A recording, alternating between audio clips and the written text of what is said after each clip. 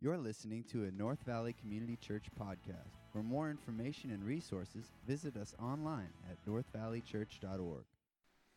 Well, good morning, North Valley. How are you guys doing this morning? Very good. Quick introduction. My name is Brian Carr. I do serve on staff here as the elementary coordinator. I get to work alongside Crystal each week to help serve the kids of this church, and absolutely love doing that.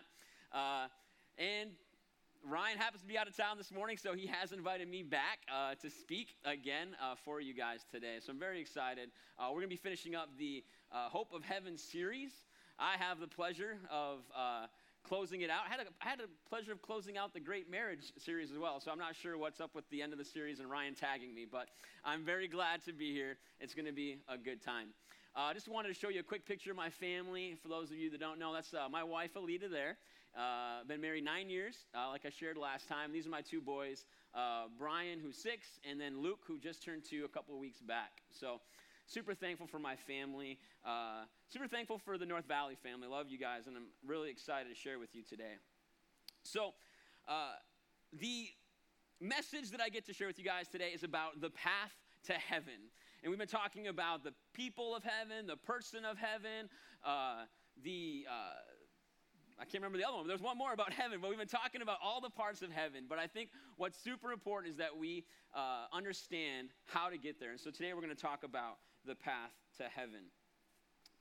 So I wanted to tell you guys a quick story. So there was a man who died, and he went to judgment. And right before he's going to stand before God, they came up to him. They said, "Hey, listen, we're kind of looking over your life, and it's not a lot of good stuff. There's not really a lot of bad stuff. But is there anything you could tell us that might, help your case a little bit?" So the man thought to himself. He said, "Oh yeah, I've got something." He said, "One time I was driving down I-17. I got off at Indian School, and I saw these thugs beating up a homeless man. And I thought to myself, I can't let that happen. So I pulled over, got my tire iron out, and I said, 'Hey, you leave that man alone.' And proceeded to attack. And so I tried to help that homeless man. And the guy and the angel in heaven said, 'Wow, that's pretty good. When did that happen?' About 3 minutes ago." So thankfully, that's not what heaven's about. That's not how it works. And we're going to talk a little bit more in depth today about how it really does work. And so the way I wanted to present this to you this morning was kind of through 3 parts. We're going to talk about the claim that Jesus made. We're going to talk about the case for and against the claim he made. And then finally, we're going to conclude and talk through what to make of it all. And I think one of the passages that really brings this home more than any other passage in the Bible is one we've been kind of focusing on over the last few weeks, which is John 14. And I want to set the stage a little bit. We've been reading out of this passage, but I want to make sure we have a good contextual understanding of what is happening as Jesus begins to share with the disciples about heaven and about the path to get there. And before we do that, I definitely just want to start off with a quick word of prayer. So if you guys want to bow your heads with me. Jesus, we just pray that as we open your word, that the Holy Spirit would begin to speak to our hearts and help us understand how we should live lives that are focused on eternity, how we should live lives that are focused on the path to heaven and sharing the good news with those around us. We love you, Jesus. We thank you. In your name we pray. Amen. So the context of John chapter 14 is kind of a fun one. Basically what's happening is Jesus is making his way to Jerusalem for the biggest festival for Jews, the Passover. So this is a celebration where they celebrate how God rescued them from the hand of Pharaoh in Egypt. So this is like a long-standing holiday. And a lot of people come to Jerusalem to worship God and celebrate. And Jesus was no exception. But what was super special about this time in Scripture was that Jesus has been now ministering about 3 years. He's done some pretty amazing things. One thing he did very recently was he raised Lazarus from the dead. So you can imagine if, you're getting ready to head to a celebration and you hear that the dude who just raised another dude from the dead is going to be there, you're probably going to be pretty excited. And this was the case. Jerusalem was was electric. There was so much going on. And so Jesus made the triumphant entry that we know from Scripture, where he rides in on a donkey, which was a fulfillment of prophecy. And so people are just stoked. And the reason they're stoked is because they know, or they think, life is going to be very different very soon. Because at this time, the Jews were under the Romans. They had some freedom to worship, but they didn't have full freedom because the Romans were there and kind of in control. And so they think the time has finally come. The Messiah is here. Jesus is going to establish his eternal kingdom right now. Let's do this. And so they were very excited. And they were right. Jesus was about to change the world forever, but in a very different way. And so you can imagine for yourself that you're a disciple. You have the same mindset that Jesus is about to establish this forever kingdom. And he's like doing all these other things. Like during this week, he also like went and cleansed the temple. So, I mean, they're just like, man, Jesus, he's awesome. He's going to take over. But what's interesting is that Jesus was doing something very different. And we find it here in John chapter 13, 14, which is where we're going to focus on in just a moment. But leading up to John 14:1, Jesus is basically at the Last Supper. And so him and his disciples enter for his final meal. He does something weird. He washes their feet. Jesus, that's kind of gross. Why are you doing that? He then tells them that he's about to go away, and they're kind of like, where are you going? What's happening? He says, one of you is going to betray me, and they're like, what is he talking about? He says, Peter even goes as far as saying, hey, God, don't worry. Jesus, don't worry. I will stick with you. And he says, no, you're not. You're going to deny me. And so suffice it to say that where we are right now in John chapter 14, verse 1, the disciples are a little confused. They're a little confused. They don't exactly understand what's happening. Their understanding of who Jesus was, even though at different parts they got it, they also completely didn't get it. And so if you have your Bibles and you're there at John chapter 14, 1, we'll read. They're coming from a place of confusion, and Jesus responds to them and says, listen, he says, 14:1, let not your hearts be troubled. So Jesus is like, hey, this is my chance. I'm about to go away, but I need to encourage these guys. I need to let them know that it's going to be okay. So he says, don't let your hearts be troubled. What a nice thing for Jesus to say. He says, believe in God. So as a God-fearing Jew, that seems like a pretty reasonable thing to say. You know, don't let your hearts be troubled. God's going to take care of you. It's going to be okay. And so that's a pretty normal statement. But what's interesting is Jesus doesn't stop there and just says, hey, don't worry. Trust God. He says also, believe also in me.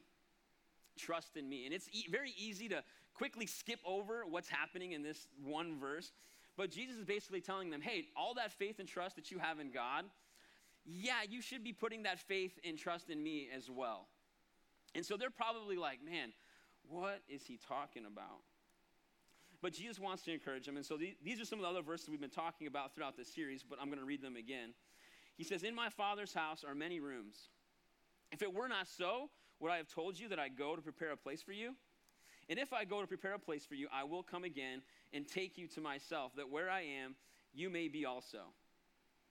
So this sounds pretty good. This really actually kind of fits with what the disciples probably were thinking, like, oh, okay, sounds pretty nice. Jesus is about to go build us a mansion in his new kingdom, and he's got rooms for us. This is sounding pretty good.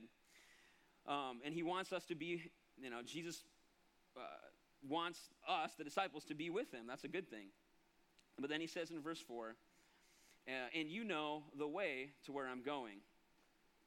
But Thomas said to him, Lord, we don't know the way you're going. How can we know the way?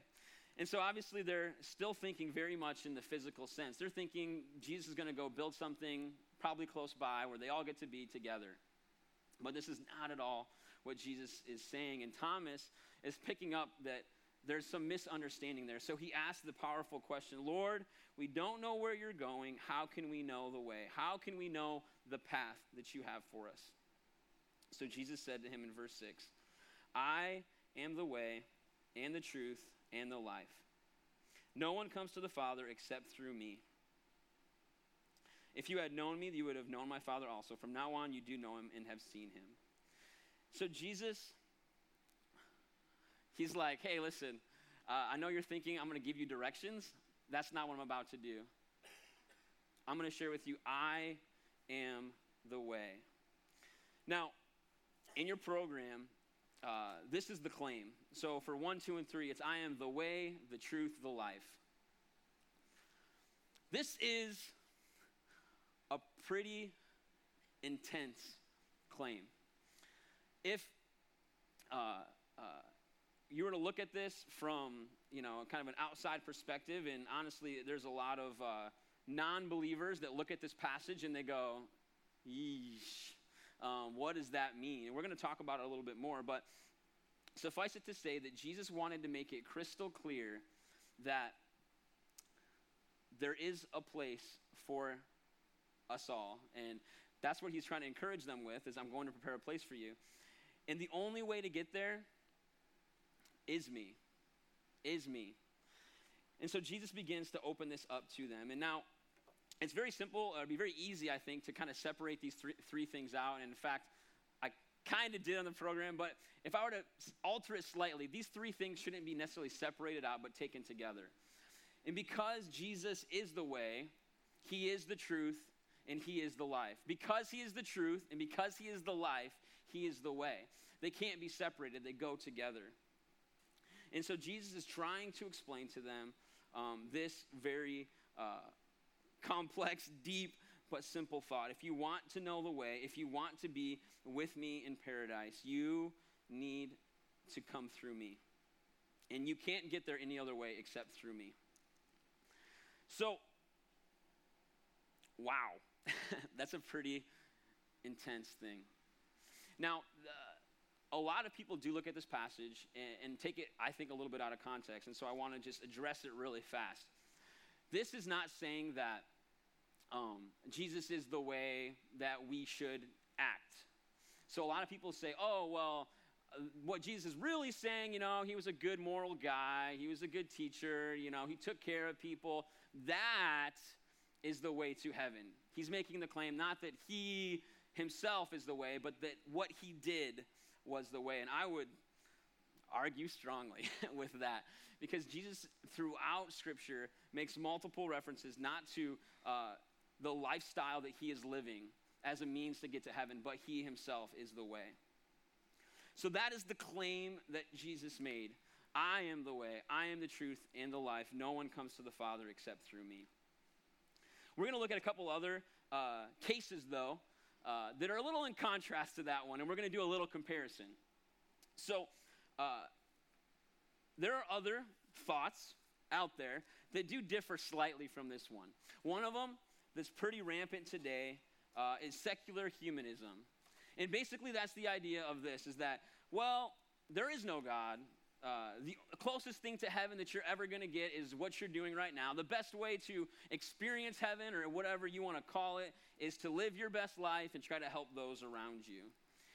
And there is nothing beyond that. That's a pretty common view or thought that's out there today, is that is all that there is nothing more. You have other religions like Islam. They have a slightly different take on what paradise looks like. It's when you practice the 5 pillars, you claim that no one's to be worshipped but Allah and his prophet Muhammad, or you pray multiple times a day, you pay to charity, you go on your pilgrimage, you observe fasting during Ramadan, all these things.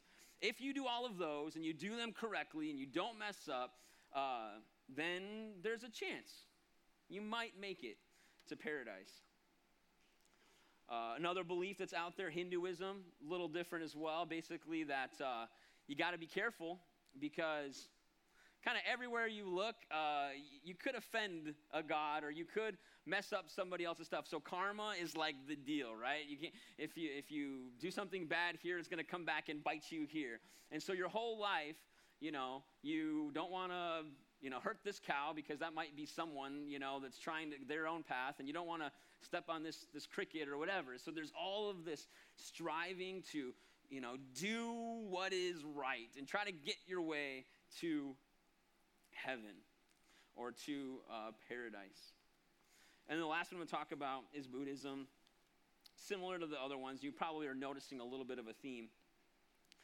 Basically that belief is, there's suffering in the world. The cause of suffering is your desires. You got to stop desiring stuff so that way you stop suffering. And you only can do that by reaching this higher understanding and meditating and trying to get yourself in this place where mind, body, spirit is all connected. And then once you've done that, you've reached enlightenment, nirvana, and you've finally made it. That is very different than what we're talking about as far as a path to heaven. And I think that the theme is pretty easy to see, is that the religions of the world are dependent on what you did, on what I did when you're on this earth. If you want to make it to heaven, you have to make sure that you are crossing all your T's, dotting all of your I's. And the reality is a lot of these people who are in these faiths and in these practices and believe these things, there's no joy, there's no peace. Because why? They're not sure if they're going to make it. Even though they're trying and they're striving in their own life to do all of these things and trying to measure up to these standards or whatever that some guy at some point said they had to do, they are still uncertain of what is going to happen. But that's where Christianity, believers in Jesus, followers of Jesus, have something very different. The beauty of it is that Christianity is dependent on what Jesus did. That's it. He's the way. And so when Jesus made the statement, I am the way, I am the truth, I am the life, no one comes to the Father but through me, it's simple. You want to make it into paradise, you want to be on that pathway to heaven, all you have to do is surrender to Jesus and accept what he did. And once you've done that, he washes you white as snow. He brings you into a right relationship with him. He sends the Holy Spirit inside of you to help encourage you and to give you peace and all, the fruit of the Spirit, love, joy, peace, patience, kindness, goodness, faithfulness, gentleness, self-control. You can look it up later. All of those things, he fills you with that. And so that we actually, as believers in Jesus, have something that the world doesn't. I mean, it's so, so powerful. But before we get all the way there, I do want to bring up a couple things as well. So I want to talk with you guys about, so what does this mean? That Jesus is the way, that Jesus is the truth, he's the life. No one can come to the Father but through him. When we bring that verse up in the world, we get kind of a like, ooh, from people.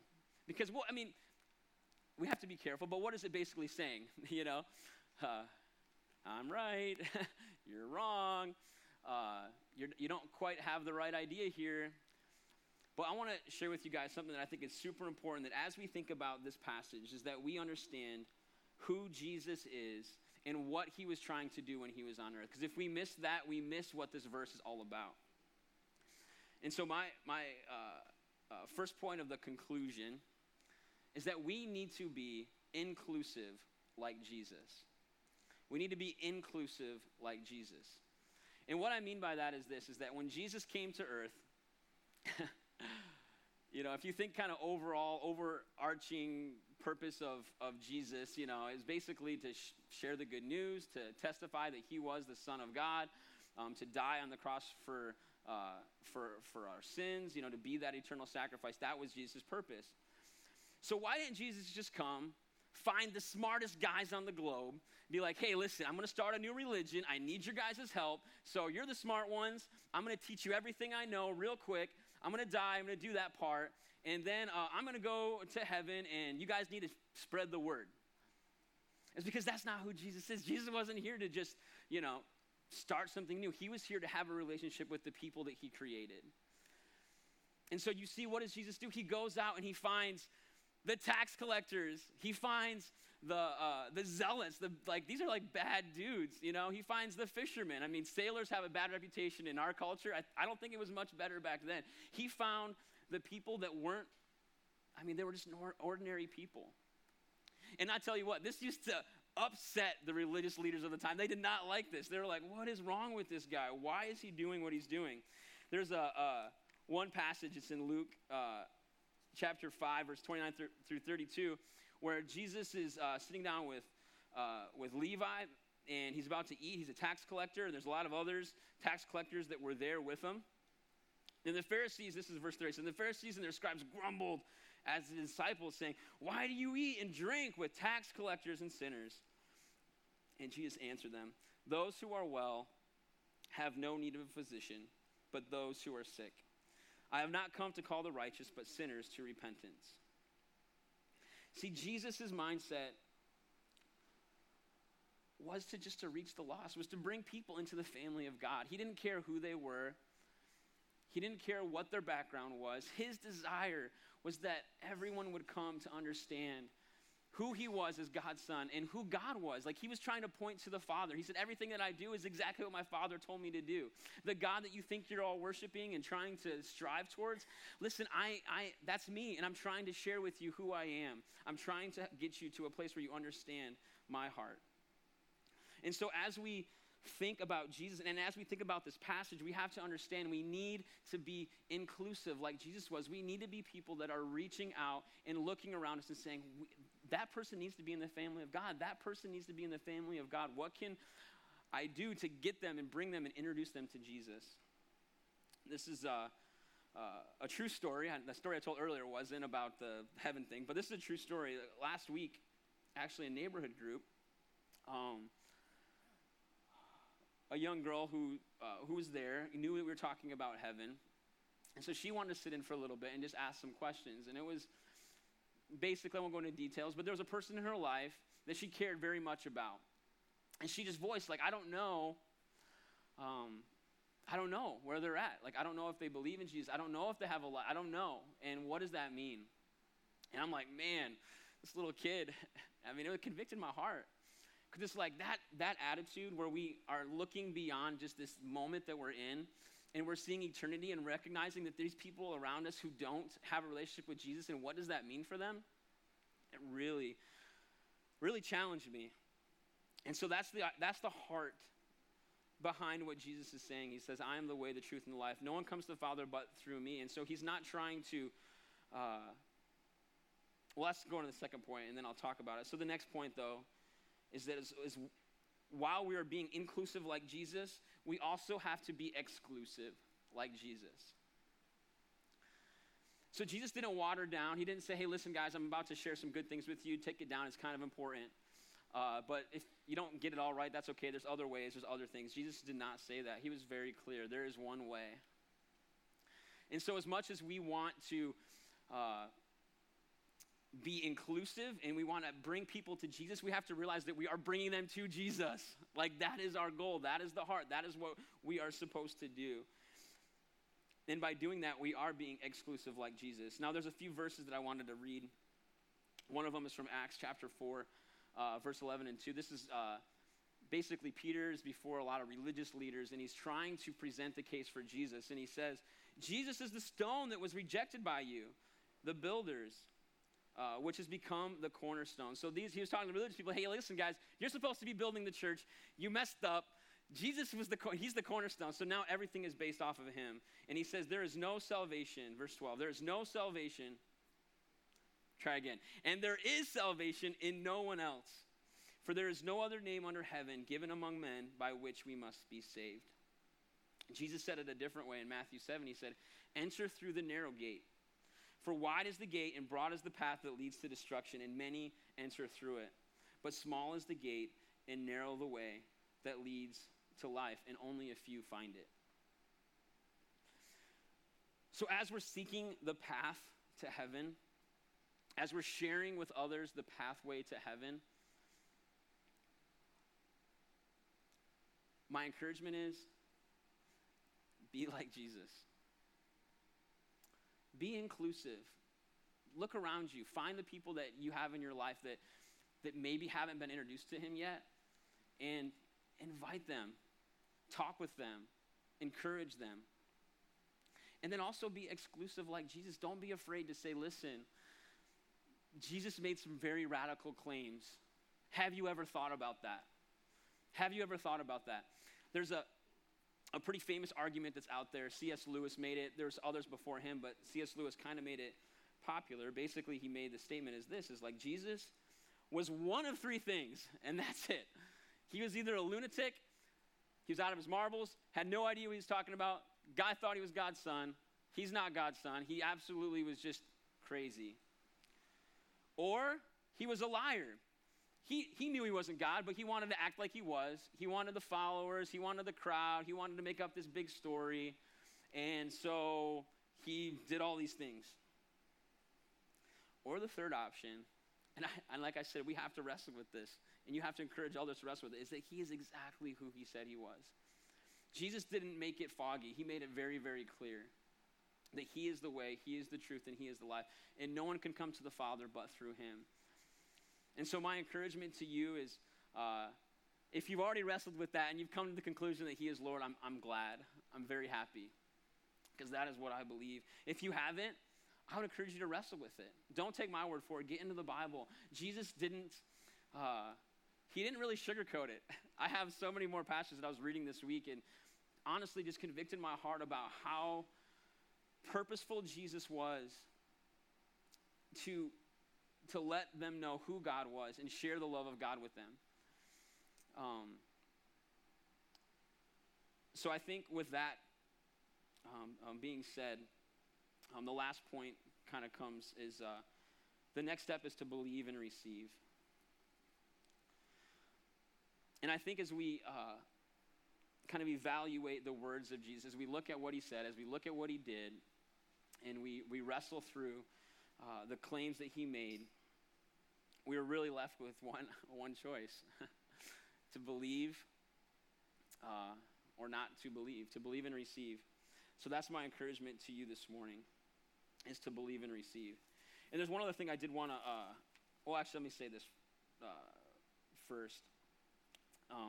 There's this song that I think really brings this home. And it's long, so I don't want to play it or read it. But basically the gist is this guy, the song's called It's Not Enough. It's by the Modern Post. You can look it up. And he makes this claim where he basically says, listen, if you lived your life and you had, all of the money in the world, and you did the absolute best thing with it, you were a charitable person, and you took care of the sick, and you did everything right, and you lived your life so that everyone praised you, in the end, it's not enough. It's not enough. And on the flip side of the coin, you could take your life and you could live it in the most free, I'm going to do whatever I want. I'm going to have the best time I can have. I can do all of the horrible things that I think will make me happy and live the absolute, life that the world can give you to the fullest. And at the end of the day, it's not enough. The only way that we are filled, the only way that we can have contentment in this life is through Jesus. And so I want to present this slightly different perspective. We've been talking about what it would be like to look at this passage through the eyes of the disciples. But I want to encourage you to look at it through the eyes of Jesus. Because Jesus, I would encourage you to do this as well. Look at John chapter 1 and look at John chapter 14. The Gospel of John was the last gospel that was written, so John had a little more time to reflect on the things that Jesus said and that he did.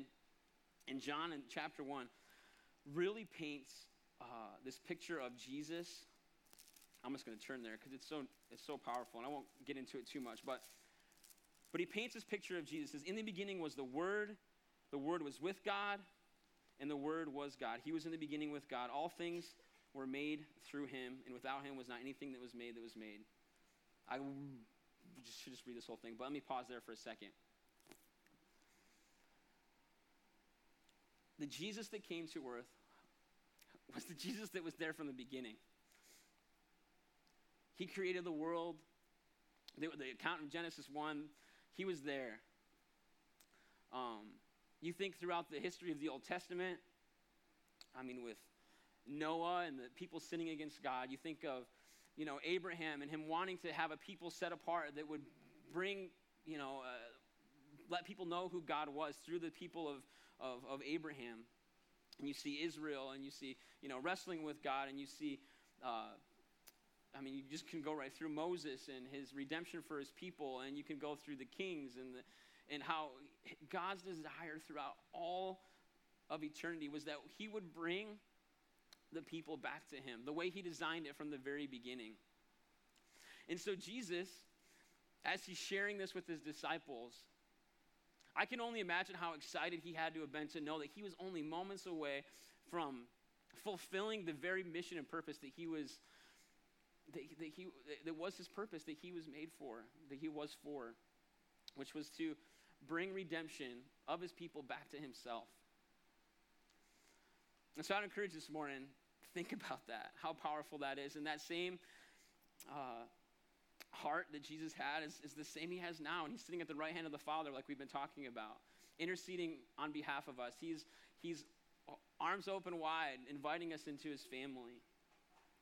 There's a couple verses in the Bible that I want to highlight kind of on this note. One is Romans 10, verse 9 through 13. It just says, if you confess with your mouth that Jesus is Lord and believe in your heart that God raised him from the dead, you will be saved. Amen. For with the heart one believes and is justified, and with the mouth one confesses and is saved. For the scripture says, everyone who believes in him will not be put to shame. And I do think, I said this in the first message, but I think that's a pretty powerful verse by itself. Everyone who believes in him will not be put to shame. I think in our culture right now, it's not easy being a believer. It's not easy to talk about Jesus. A lot of people kind of get a little, it's like religion and politics. So like those are no-nos. Don't talk about those. But the Bible is clear. It says everyone who believes in him will not be put to shame. And I think when you live your life and you walk with Jesus and you follow the path that he set before you and accept him, there's no shame in that. He says for verse 12, for there's no distinction between Jew and Greek, for the same Lord is Lord of all, bestowing his riches on all who call on him. Guys, it doesn't matter one iota to Jesus. Where you're from, what you've done, all of those things of your past, it doesn't matter to him, for he is the same Lord and the Lord of all, and he wants you to be invited into his family. It says, for everyone who calls in the name of the Lord will be saved. Another passage, pretty familiar, but it says, Romans 6:23, for the wages of sin is death, but the free gift of God is eternal life in Christ Jesus our Lord. I'm going to invite the band up. I just want to talk with you guys about this for a second. So, my encouragement is this. In light of all that we've talked about this last week, eternity is going to be amazing. It's going to be so awesome to be in the eternal presence of Jesus, to live the way that we were originally created from the very beginning, to be in communion with God. It's going to be awesome. But we're still here. We're still here. And so my encouragement is this. This week, I was pretty convicted just about, in light of eternity, so I get it. Like, we need to be inviting other people to Jesus. We need to, be inclusive, be exclusive. But ultimately, I think how we do that is that we have to be connected to the heart of Jesus. And we have to do that. It's a daily practice. We have to each day humble ourselves before Jesus and invite him to help us throughout the day. Invite the Holy Spirit to lead us throughout the day. And so if you're a follower of Jesus, amen, I'm excited. I'm going to see you guys up in heaven. It's awesome. But I would encourage you, while we're here on earth, let's continue to bring heaven to earth the best we can. Let's invite Jesus into our lives daily. Let's have Jesus moments daily. And when you do that, it's going to begin to change the things around you. The people around you are going to notice. That's how we be inclusive like Jesus. Jesus wasn't shy. He shared the gospel. If you're not a believer in Jesus, though, yet, my encouragement is this. Take this moment and think, man, I've never thought about these things. I've never thought about you as being the only way. I never thought about you being, loving me, wanting me, inviting me. And if that's you, I would encourage you, we're just going to say a quick prayer. I would encourage you to repeat after me. It's real simple. And I would encourage you, honestly, we're going to have some time for communion in just a minute. I would encourage you to even pray to yourself during that time and just solidify what you're feeling in your heart with Jesus right now. But let's just bow our heads. We're going to pray together. Jesus, I confess with my mouth that you are Lord. Thank you that you are the King of heaven. Thank you for inviting me. I believe that you were raised from the dead. I know that I have sinned. Forgive me. Help me to bring you glory every day. Thank you, Jesus. I love you. In your name, amen. Thank you for listening. To become a supporter of North Valley Community Church, give online today at northvalleychurch.org.